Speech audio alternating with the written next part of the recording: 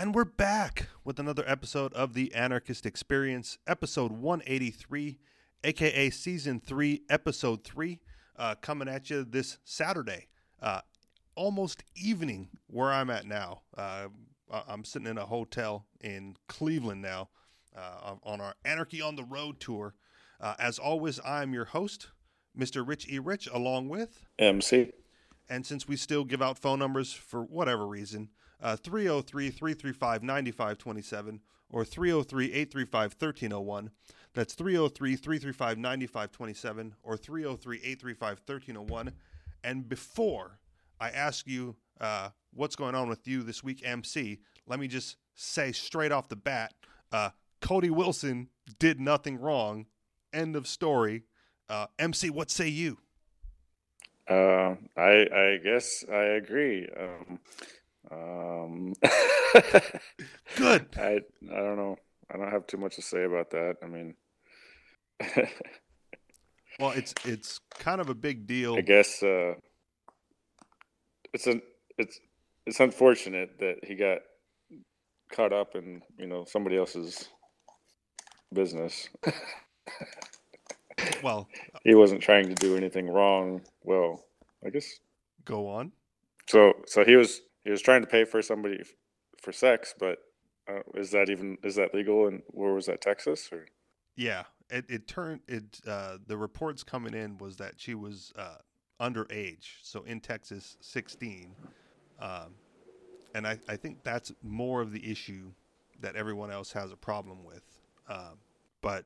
From the anarchist and hopefully the most of the libertarian position, even that shouldn't be a real problem. And so how long was that fucking podcast? I listened to the Freedom's Phoenix podcast because they were the first ones to put out anything on the Cody Wilson issue, and they went on for like close to 3 hours. I think I'd have to check the time on the podcast. But like skirting the issue so bad that it was kind of laughable that they would even produce content to try to discuss it, but not discuss the actual the real issue at hand and what I would expect the freedom perspective to be. I didn't hear too much of it coming out of that one. But the latest news is that he's been arrested in Taiwan, and is in the process of being deported back to the United States for having the audacity to pay for sex with a 16-year-old. And I just want to say that, from the libertarian, from the anarchist perspective, none of what he did is out of alignment with any of that philosophy, despite what some may claim. Yeah, I mean, no victim, no crime. So... I mean, that's pretty much self-explanatory. You would think, and yet we're going to spend like no more time on it because that's the end of the ideal. But they went on for, like I said, for hours. Maybe we'll go on a little bit further because you're right. No victim, no crime. So the aspect of having sex, not a problem, right? The aspect of paying for sex, not a problem. And if a 16-year-old has the capacity and inclination to charge for sex, I'm going to also assume, right, consensual sex was being had, and therefore no problem. Now, the why I want to go on a little bit further is because, as you know, we're doing the Anarchist Experience from the road because I'm in the process of moving as part of my statement of intent with the Free State Project. And as I was sitting here getting ready for the show, I read some unfortunate news regarding Cody Wilson and the association with the Free State Project that is a little disconcerting. Doesn't change my mind about making the move, but just to highlight that I will not be swayed, as we discussed a little bit last week, by a utopian ideal or a disillusionment of why I'm moving. Cody Wilson was apparently scheduled to speak at the Free State Project's Liberty Convention. I'm spacing on the name of it for whatever reason as we talk about it. Liberty Forum, that's the one. He was scheduled to speak at Liberty Forum 2019.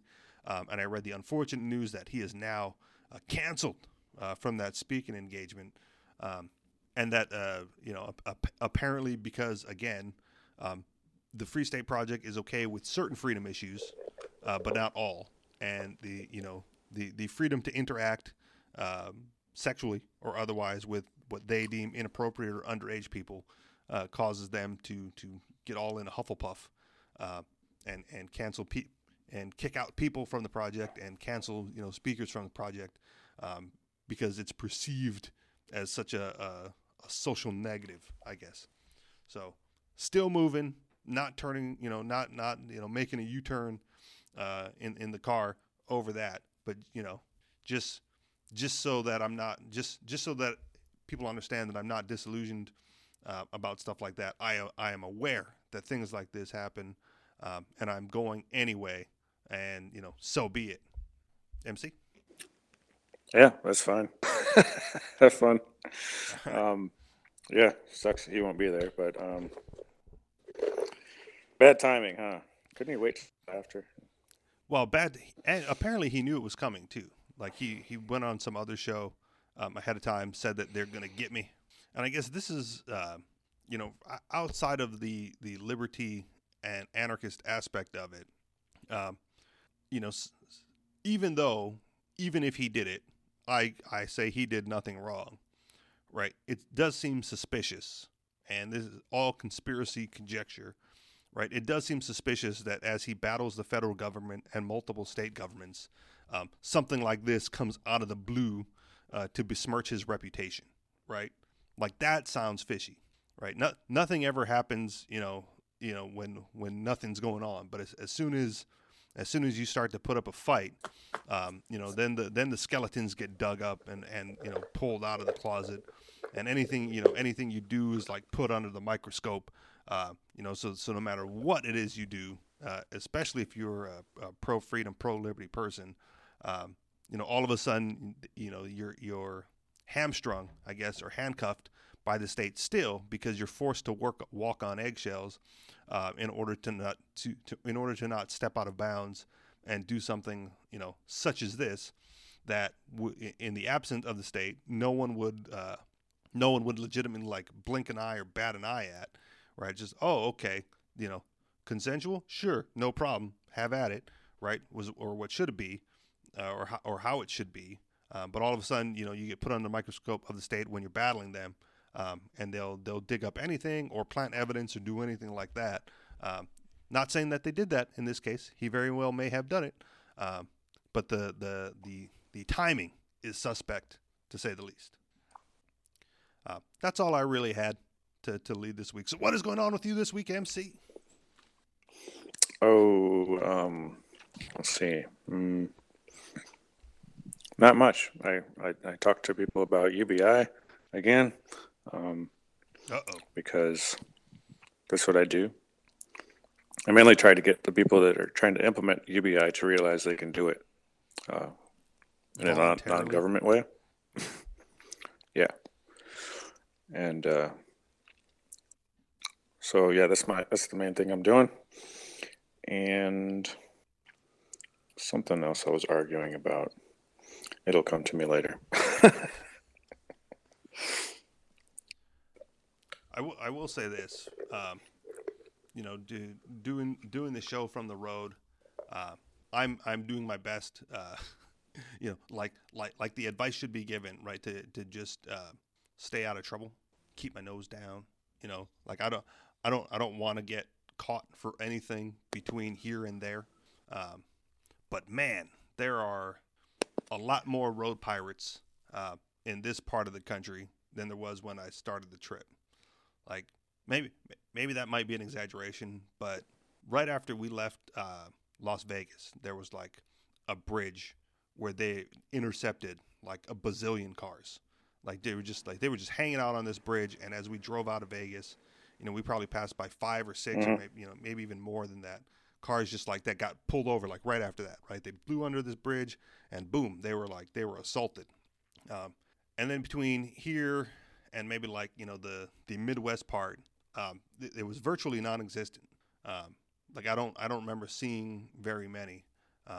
But once we kind of hit the Midwest, they were out in force again, like multiple times during our road journey. They're just hanging out in the middle of the highway, in the middle of nowhere, but on the highway. Just getting ready, preparing for their assault on people, and it bothers me, bothers me so much. But yeah, especially because I don't know if M feels this way when on the road, right? But I'm pretty sure we're like the only Hawaii license plate that most of these people have like ever seen. And so I kind of feel like, I'm representing an entire state of drivers, but I'm also like doing the speed limit and, following protocol and driving how you're supposed to on the highway. And then these, the regulars, I'm going to call them. Oh, no, people will hate you for that too. You're right. They will. And, but at the same time, right, I'm, like I said, my main thing is not get in trouble between here and there. So I'm not too concerned about the speed issue, but more like, the merging in and out and entering, exiting, and passing protocols. But they just blow by, man. Like, and I would love to do that, right? I would love to be a regular who knew where the cops hang out. Because, to me, in a lot of these places, like 70 is still too slow. It's just too damn slow. Like I've got places to be, man, and I don't want to. What was the song? I can't drive 55. I am so glad that they repealed that, because knowing that that's as fast as people are allowed to go back home in Hawaii is ridiculous. Always has been, but now even after being on the road for so long, even 70 is too slow, and so I feel bad for holding up the people that are trying to go like 80 and 90. But but that's like the only consolation I get. Like I feel bad because I know under other circumstances, like the local protocol be just to fly by. Oddly enough, M hated Indiana for that. Like so far, that has been like the worst state. Like we were probably doing like it wasn't. I don't want to say like a residential area, but we were like leaving the hotel area to go out and to get back on the main highway, and we were approaching a red light, and we're probably doing like 35 and then slowing down for the red light, and this dude like just blows by us, whoop, on like the residential roads, and then stops at the red light. I'm like, oh, okay.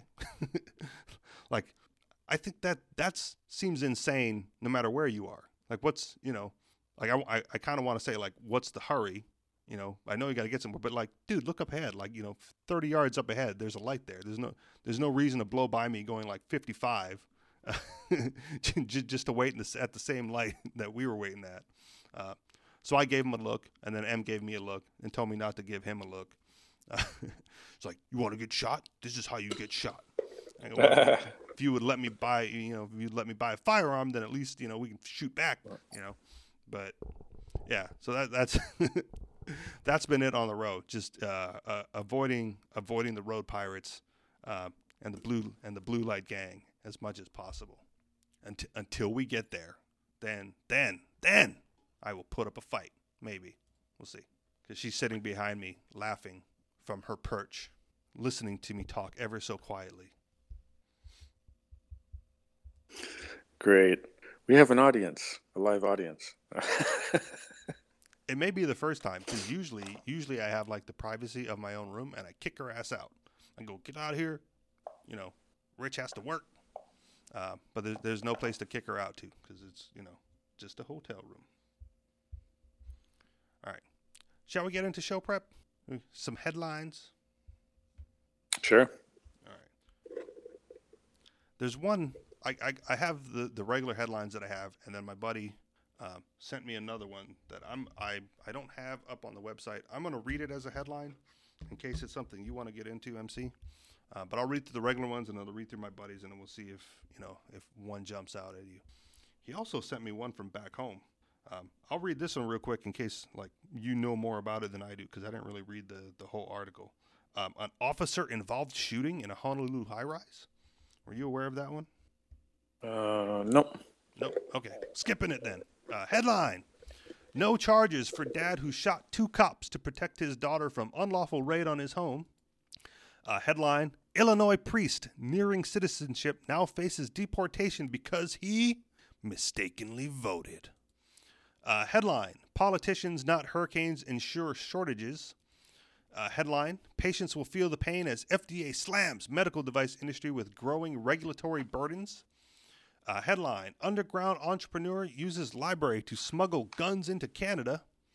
Headline, city won't fix laneway because it's owned by a man who's been dead for 118 years. And finally, headline, fed up with drug shortages, this hospital decided to make its own generics. And finally, bonus headline from my buddy, in case it's something you feel like you want to get into, MC. Woman facing charges for saving dozens of pets without a permit during Hurricane Florence. Any place in particular you want to start this week?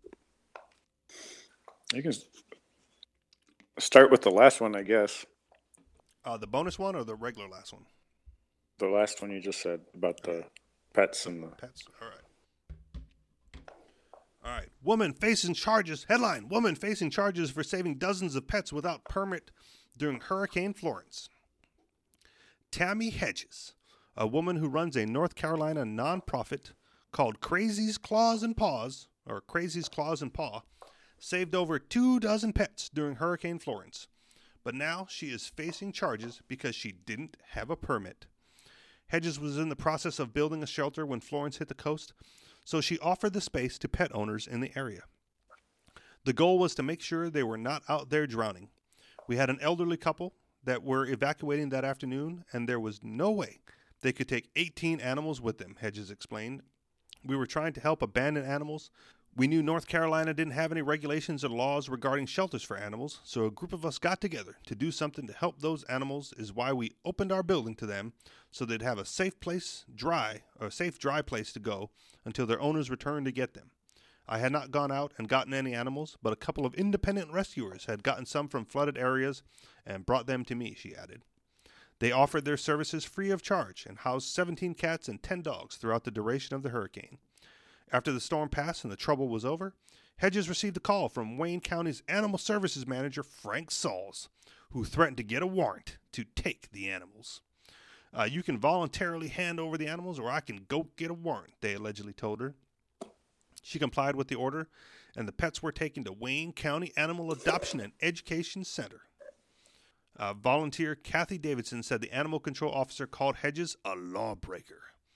One of the officers specifically told me that Tammy was operating a shelter without a permit, she said. I think it's really sad that when someone tries to do the right thing, they're punished for it. I'm hoping they don't file charges. We'd like to see him reach out to her and push the reset button, she added. The government hates it when people come together and help each other out without permission, and this is especially true in the midst of a natural disaster as well. Looks like that's the end of the article. Your thoughts on this, MC? Housing pets without a permit during a disaster. Yeah, don't you know you have to have a permit to live and pretty much everything? So, yeah, should have known better. Obviously.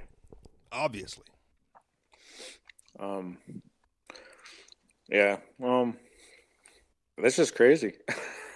But we talk about a lot of crazy things on here, so I try to find the craziest, and this was a bonus from my buddy.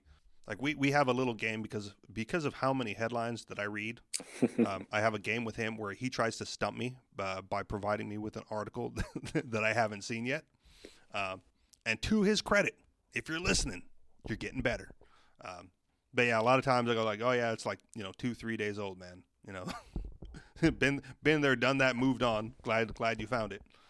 But he's been getting better at stumping me, and this one not only stumped me, but I was like, ooh, that's gonna be that's worthy of reading on here.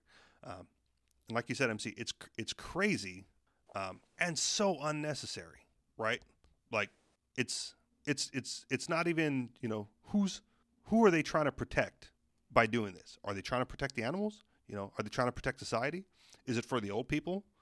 What are we supposed to think about the children with this? Like, what's the angle and what's the purpose of that angle to go through and do this? Right? Is she getting some sort of financial benefit with like free advertising, without the permit, right? Or can they like let one go, right? It, or would it letting one go be like an abrasion on the crown or something like that? Like no, no, no. We can never let this happen, even in the midst of a hurricane or other natural disaster.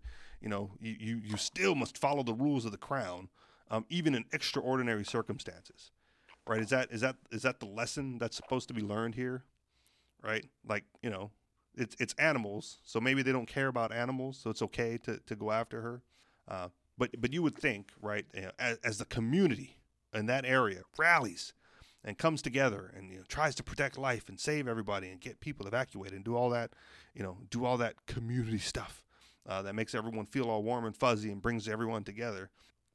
You would think that housing a handful of pets in a facility designed to handle them, right, would just be like, a key to the city or Medal of Honor or something, at that level, by doing the right thing, being a hero in an extraordinary circumstance, not what they did do, which is, no, you helped these animals without permission, right?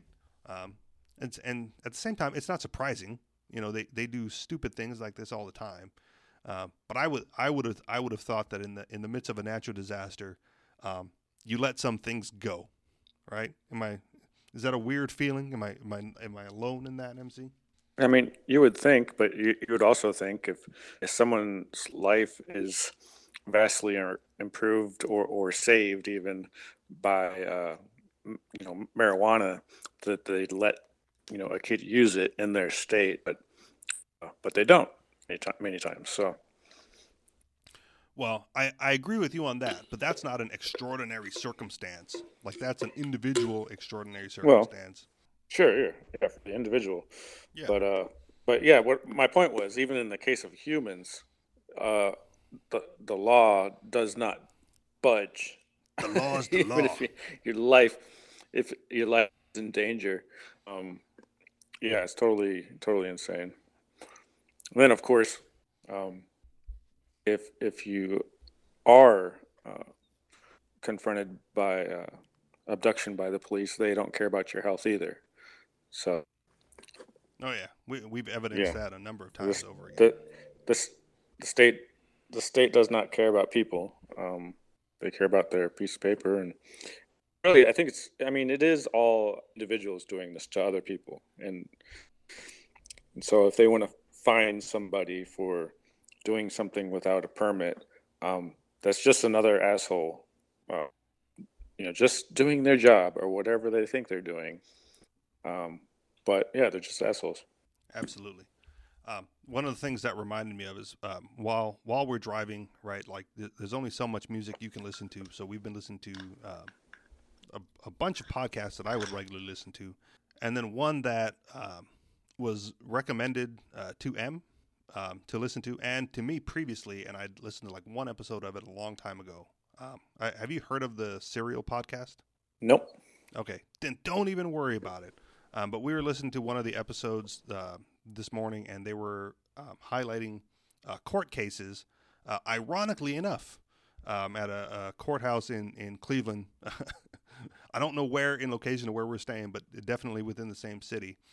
And the host of the show, was interviewing a defense attorney, and he said the point that stuck out in my mind while listening to that. He said, in this courthouse, innocence is a misdemeanor.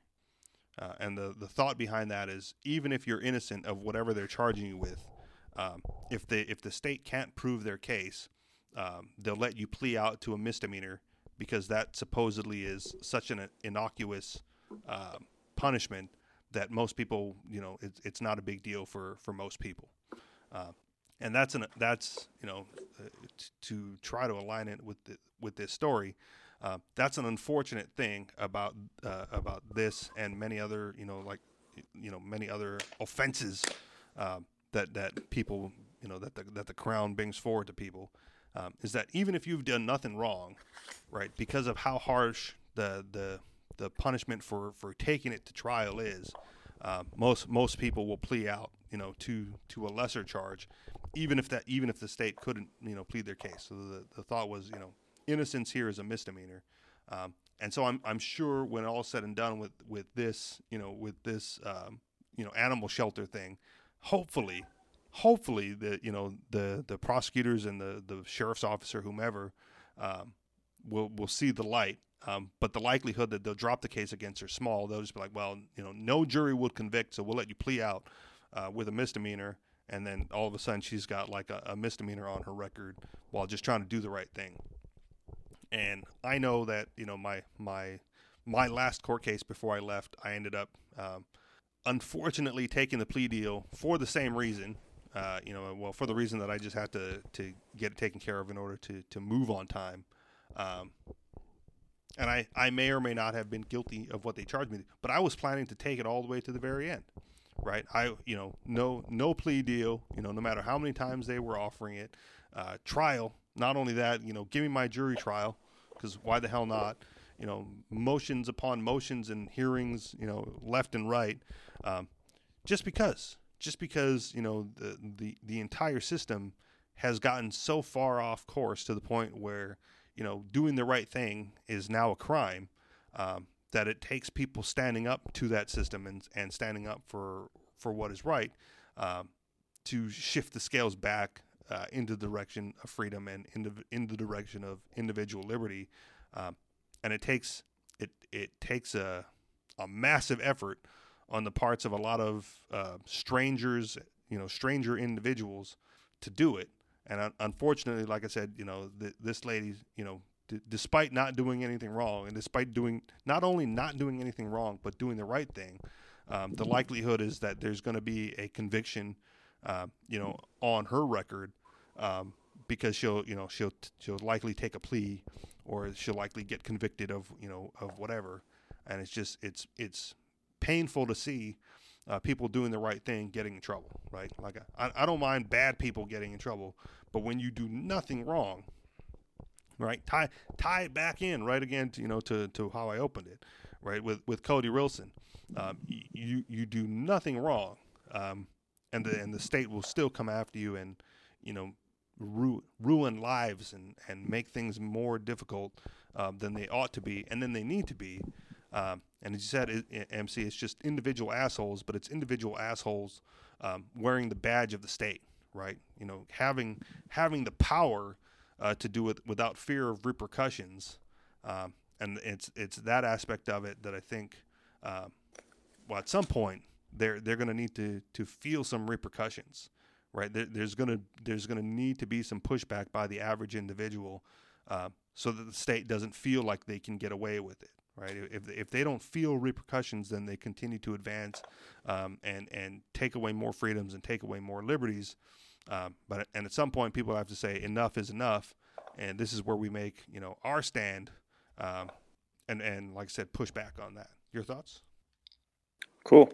I guess there was somebody who did something wrong on your list for the next article. He got or he's facing deportation because he voted. Oh man, not supposed to vote. That's obviously the wrong thing to do, right? No voting allowed. See, and this is there's a couple up here like that, right, where it's kind of in the murky waters, for me and from my perspective. But at the same time, right, eating their own, I guess, is for lack of a better term. But it's on the border of, it's on the border of weird. Why they would, why would they deport a perfectly good statist? Right. Illinois priest nearing citizenship now faces deportation because he mistakenly voted. His supporters say that Reverend David Boas was thrilled earlier this year when an immigration official said he had completed all steps to U.S. citizenship short of taking the oath. Later, however, a government letter broke the news that will culminate in a hearing next week in Kansas City. Citizenship denied. You need to go back to England.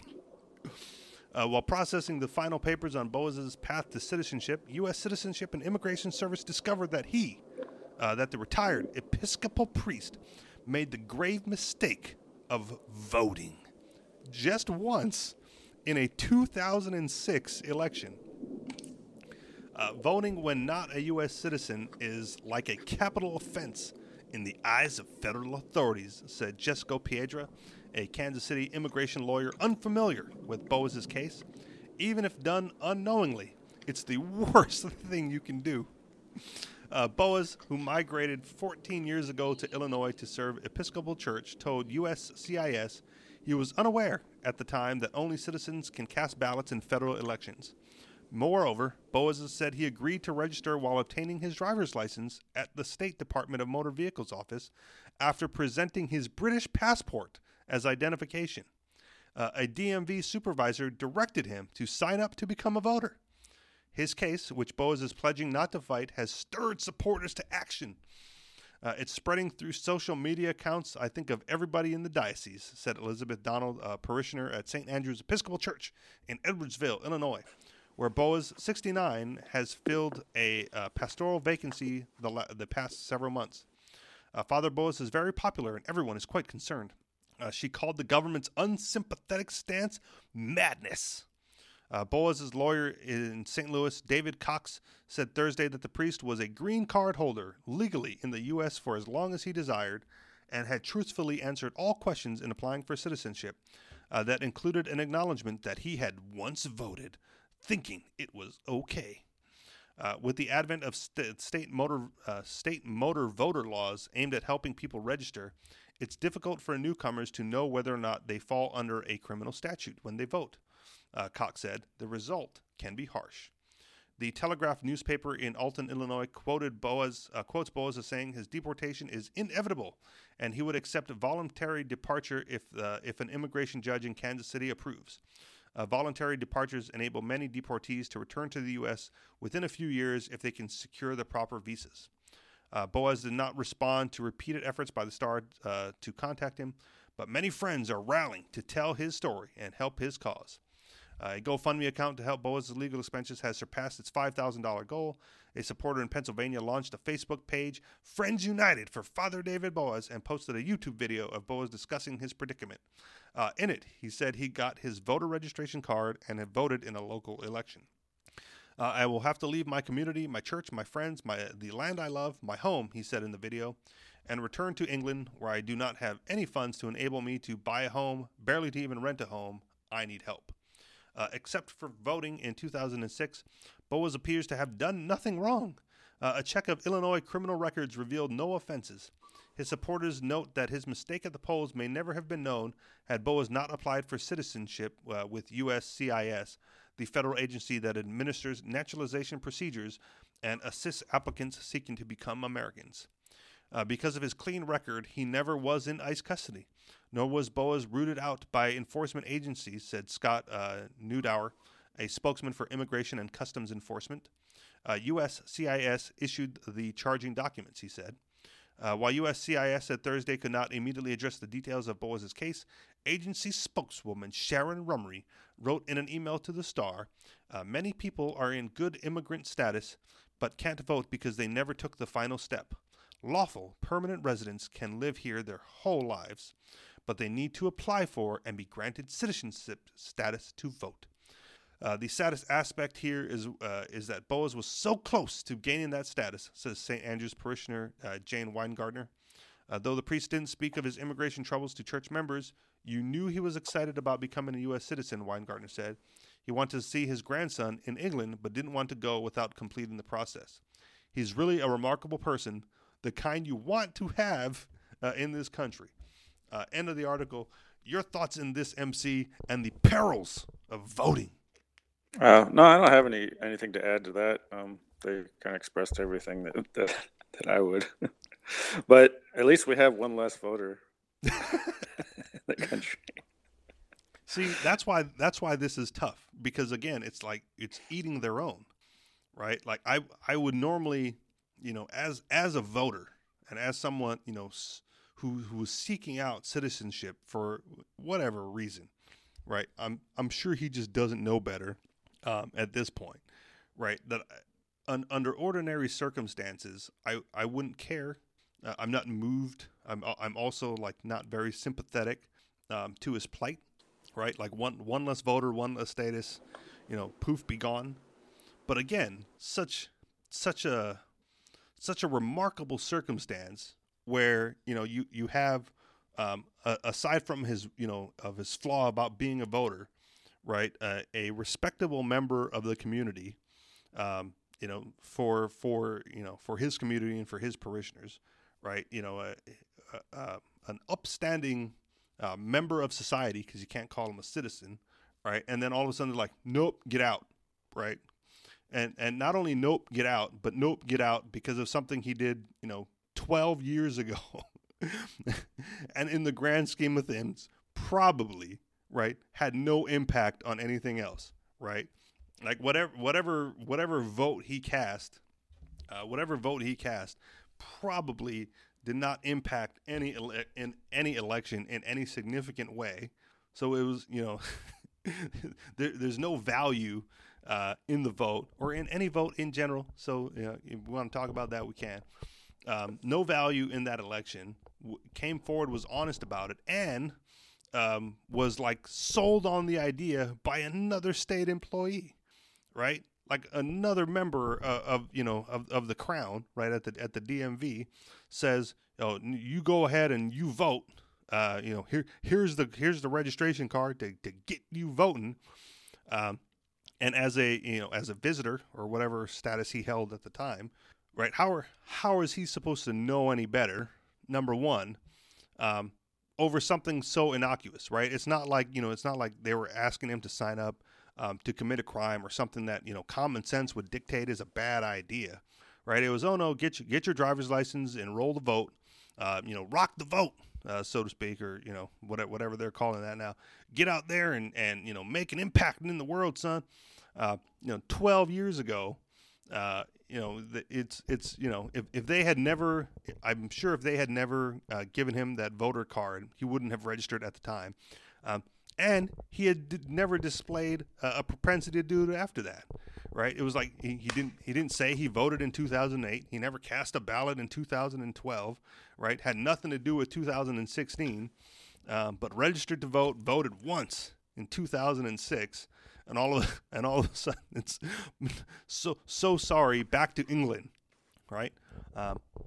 And again, Yet so many examples can be drawn from this, right? Number one, don't vote. Number two, don't come forth with information that they're not asking for, right? It's not like they said he volunteered the information while answering a form, right? Don't be so forthcoming with information when dealing with the state. Let them ask you the question directly before you give them an answer to make sure that they know what they're looking for before you offer up information voluntarily. But again, just so stupid and so sad, right? Like I don't think he should be deported, and I don't think think he should be voting either. But then again, I don't think anybody should be voting. And I'm as an atheist, I don't care too much about him being a priest. But at the same time, like all on the individual level, like none of that matters. I don't care that he's a priest. I don't care that he cast a vote. For the most part, and then to have this be the consequence of that is just so. What's the quote from the article? It's madness all the way around. To have this happen. Anything else, MC? No. What's we got? All right. Okay. Here's another bizarre one. Right. Let's work through this one, and see how this comes to pass. Headline. City won't fix laneway because it's owned by a man who's been dead for 118 years. Every single day is an axle-busting adventure, says a resident with a garage on the laneway. An often flooded, pothole-riddled laneway in Kensington Market has left some nearby residents feeling as though they've fallen through the cracks. The city won't maintain the busy lane because staff says it's actually private property. But the last known owner of the strip of land behind Bellevue Avenue died 118 years ago. The laneway runs south of College Street near Borden Avenue. The Kensington Community School sits on one side of the garages of local residents line the other. School children, cyclists, joggers, and others use the laneway routinely, even though it's pocked with deep potholes and frequently used as a dumping ground for garbage, locals say. It is disastrous, says Adam Wynn, a local resident who's been trying unsuccessfully to persuade the city to fix the laneway. You have flooding issues, erosion issues. You may also have massive dumping issues where people are dumping old furniture, hazardous waste, sometimes roadkill carcasses. As well, Bellevue homeowners rely on the lane to enter and exit their garages. They too say they're frustrated at its dilapidated state. The only way we can get here is down this alley, Christine Nielsen told CBC Toronto.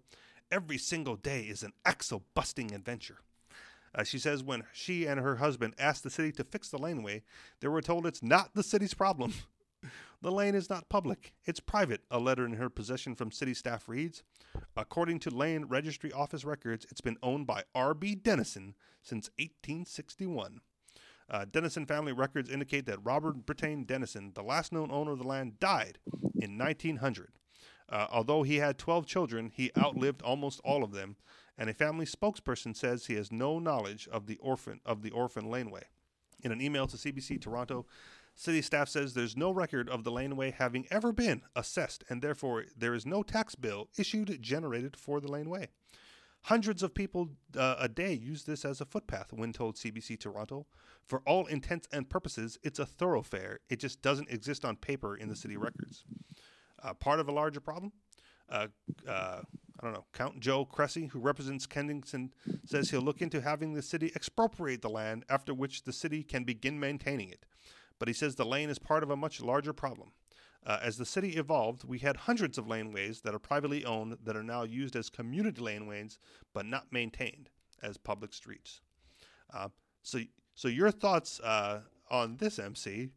Should the city fix private property?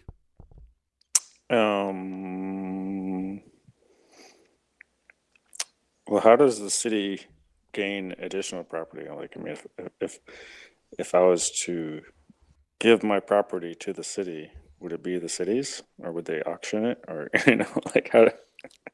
Well, in this the last part of the article, they said they'll have the city would have to expropriate the property, and then they can begin it. So basically, they take it, from whoever owns it.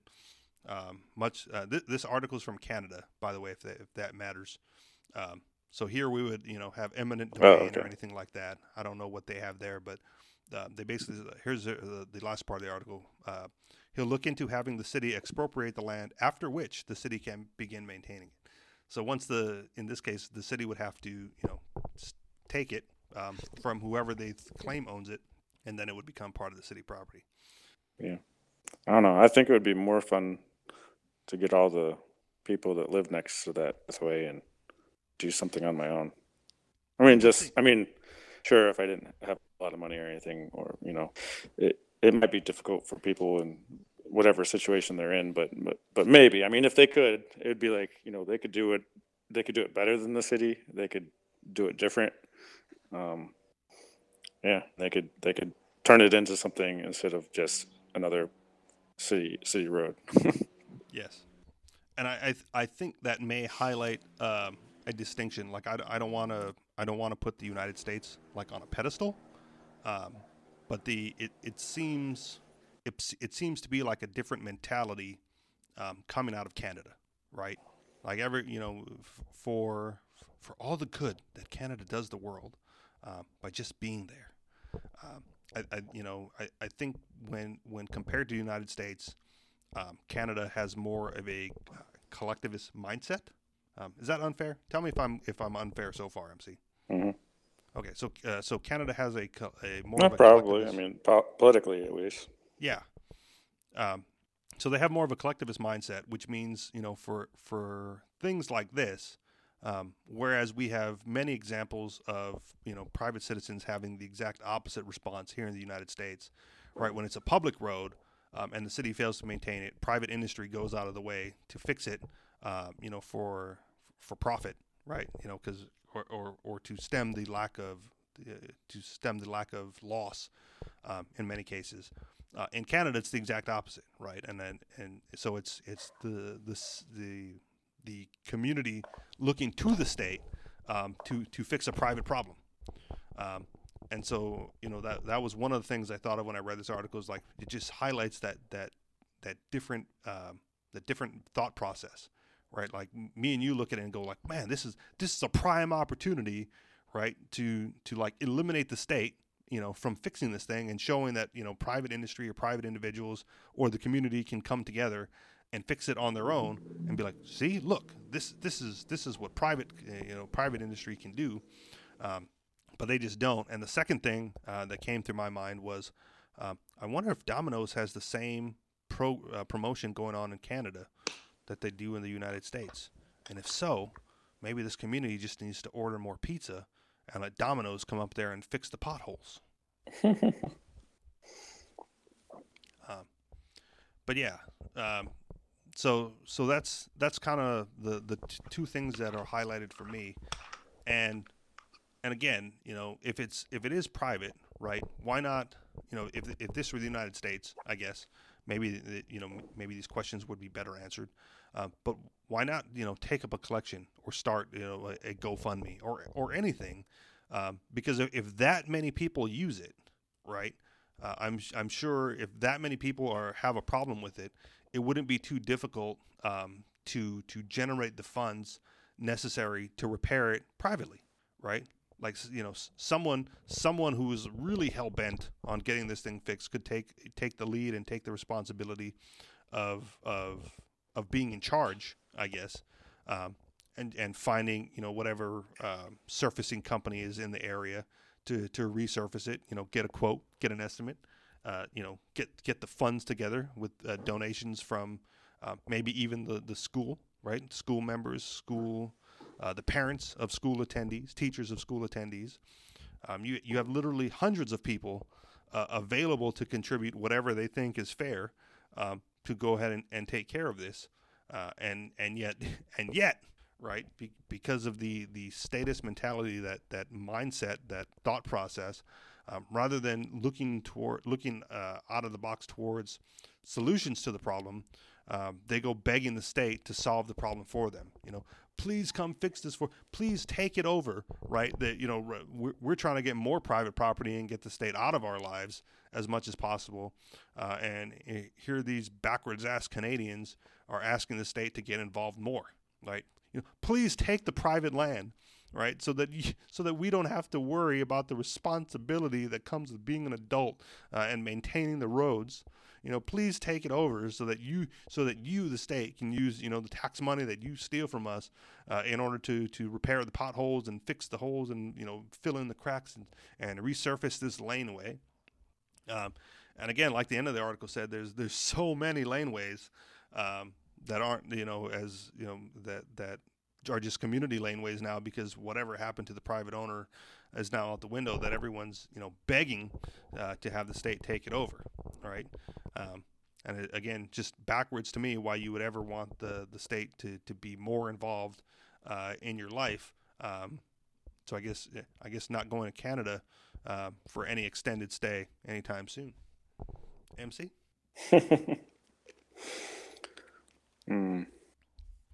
No, I don't have anything to add on that either. All right. Moving on. Where do we want to go next? What else we got? All right. Well, let's stick with Canada then, because the one of the final legs of our journey is to try to get across the border to go to Niagara Falls. And because I don't think the Canadian officials are going to be listening to this, just in case they are, I'll keep my mouth shut. But we're trying to figure out how to get across the border unmolested with all of our luggage in tow, so we can spend a night at one of the fancier, schmancier hotels near Niagara Falls, or somewhere cheap nearby, because that works more for me. But getting across the border is difficult, apparently. So, headline: Underground entrepreneur uses library to smuggle guns to Canada. His enterprising operation illustrates the valuable role porous borders play in undermining restrictive laws. Reading into the article. You can get a lot of cool things in libraries. Books, of course, music, movies, games are all available at the library I frequent in my town. But Quebec's Alexis Viachos took the library coolness factor up a notch when he added firearms to the inventory at the Haskell Free Library and Opera House, which straddles the national border between Derbyline, Vermont, and Stansted, Quebec. Not that library officials knew their business model had been expanded. Viachos is out of business, at least at the moment, and behind bars. But his enterprising smuggling operation is a wonderful illustration of the opportunities for making a buck that restrictive laws always create, as well as of the valuable role porous borders play in undermining those laws. According to the U.S. Attorney's Office for the District of Vermont, oh man, I might be reading this wrong. Vlachos? I thought it was an I, it might be an L. Vlachos had two colleagues on the American side of the border, Annette Wexler and Jamie Ruiz, who purchased these handguns from multiple federally licensed firearms dealers in the Tampa, Florida area, getting the guns into Canada, where the country's stupidly restrictive firearms laws create a business opportunity for those enterprising enough to flout them, took a couple of forms. But on at least two occasions, in about March of 2011, Annette Wexler and Jamie Ruiz worked together to stash several firearms contained in small backpacks inside the trash can of the library bathroom. Wexler then coordinated with Vlachos, who had entered the library from Quebec, to retrieve the firearms from the bathroom. Vlachos then transported the firearms to Quebec, where he sold many of them. Forget banned books of the week. This is banned stuff. If only all libraries were so cool. Hey, could I renew this Glock? There's a reason Canadian consumers may be eager for smuggled firearms. Canada's law regarding firearms are rather draconian, at least for those of us who feel no obligation to ask the government for permission to do things like owning the means of self-defense. Handguns in particular are restricted, requiring a license, registration, and inspection by the Royal Canadian Mounted Police. Even moving a gun from place to place, like to a range or gunsmith, requires paperwork and legal risk. Owners are required to have an authorization to transport that allows them to move their restricted guns using the most direct route to and from one of 5 places. Vice reported in 2014. It's a federal offense to take a restricted gun places other than those approved by the ATT. For those who can't or won't submit to the bureaucratic gauntlet, smugglers like Vlachos orders an important alternative source. Vlachos seems to be more of an underground entrepreneur than a gun fancier per se. He also made a business of providing affordable cigarettes to Canadian smokers put off by their country's sky-high sin taxes. Canadian authorities nabbed Vlachos in February 2015 with a hockey bag full of smuggled cartons of cigarettes.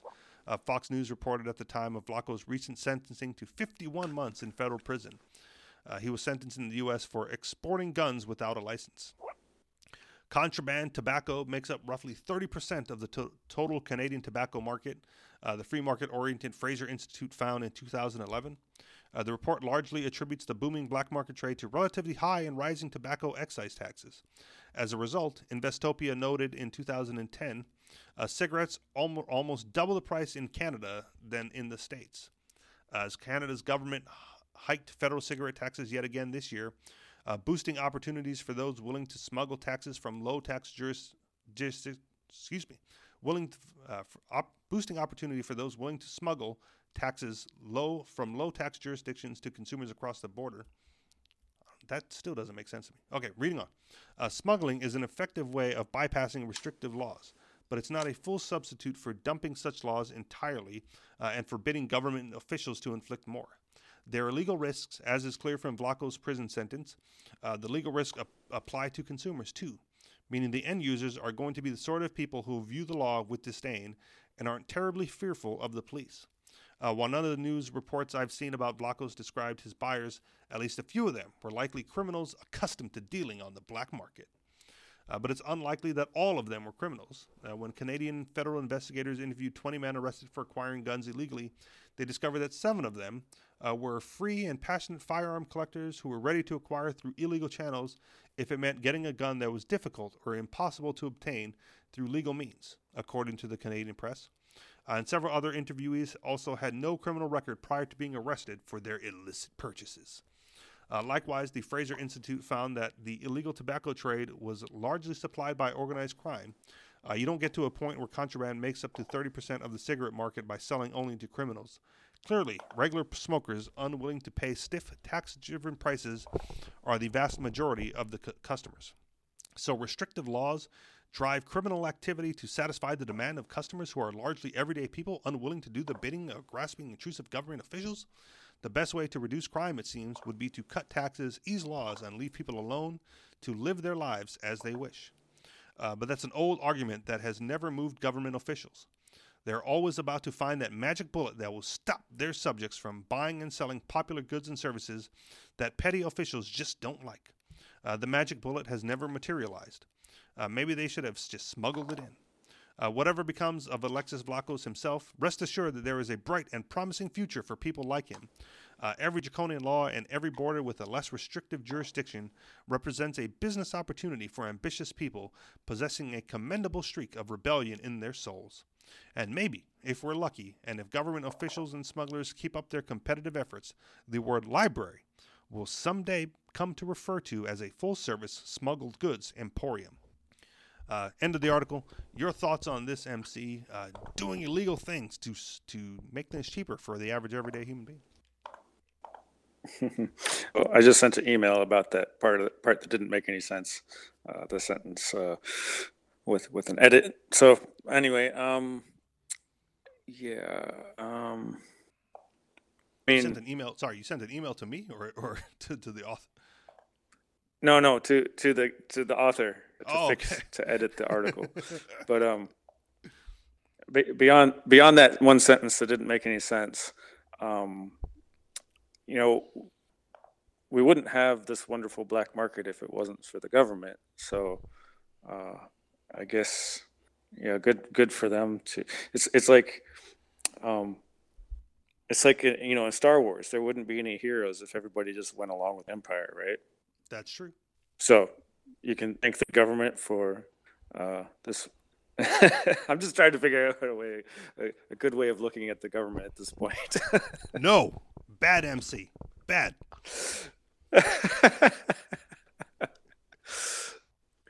Yeah. So, yeah, I see your point. It's actually kind of it can be deadly too. To smuggle the gangs and smugglers are one thing, but on the other side of the border, maybe in Mexico, there's gangs and stuff that do it, and they do other bad things than just smuggle drugs. So, if you I guess push enough people underground and they have their own set of rules to go by or non-rules than the rest of society does, then it could be bad. So, but yeah, as far as smuggling goes, go for it. I wish there was more smuggling. In fact, sometimes I think about that. I think about like buying a huge ship or maybe renting space on a ship or something like that to just get goods inside that are, that Trump is trying to raise taxes on and try to figure out a way to get them inside the borders without being taxed. Yeah, that's a huge endeavor. Only because of the amount of number one, because the amount of goods that he's putting tariffs on, but also the quantities that you would have to bring in to make a significant impact on that. Like I could, just if he's taxing like steel imports, right? Like how much steel would you have to put on that ship to bring in to make a difference for producers buying steel? That's a rough one, I think. I see your point though. Like small stuff, or maybe like not make a difference, but just make a profit. Okay. Oh yeah, that's fair then. I mean, we were talking about that a little bit at the end of the show last week, right? Where you were saying, maybe it's better to be a free person in a highly regulated state society, because if you're willing to take that risk to go to the underground to provide goods and services, then you could come out a very wealthy man. Whereas, if we live in a free society where there's parity amongst producers, and there's still profitability available, but it wouldn't be to the extent as the black market would provide, simply because more people would be willing to take the financial risk of entering into competition rather than worrying about the political risk about doing something illegal. So another point for UMC to keep the state around, in order to keep profits up, right? It's a weird thing, but when marijuana was first looking to be decriminalized in certain places, the people speaking out against it were always the police department, because they like busting people for weed crimes. But also, they may not have been vocal about it, but the cartels want to keep it illegal as well. Because if it's legal and everyone can do it, then they have competition all of a sudden that they never had before. And as we know, competition drives down prices. Competition will drive down the prices, and then the state will impose ridiculous taxes upon those goods and services that drive the prices right back up, sometimes above the black market level, at least for a little while. I haven't seen the reports lately, but initially a few years ago when everything was becoming legal, I think it was like Colorado first, it was still cheaper to get your stuff on the street than it was to get it at the shops, because the taxes imposed were so enormous at the time. And then I don't know what happened since then, but the dispensaries are doing good business, and I guess people looking to stay out of trouble would rather pay the higher tax than support their local dealers on that. Anything else to add? No, I think we're running out of time, though. Yep, I think we done reached the end. So thank you very much for listening, everybody. You guys know where to find us: anarchistexperience.com, facebook.com/anarchist experience. If you want to see the other show prep that we didn't get to, because we got to a lot, not including the bonus article, go to our group page, facebook.com/groups/anarchist experience. I remembered to put stuff on Twitter last week, so find us there too, twitter.com/theanarchistexp. And if you wanted to contribute to the show financially, we do that through Patreon, patreon.com/theanarchistexperience. Thank you very much for listening, and we'll talk to you all next week. Peace.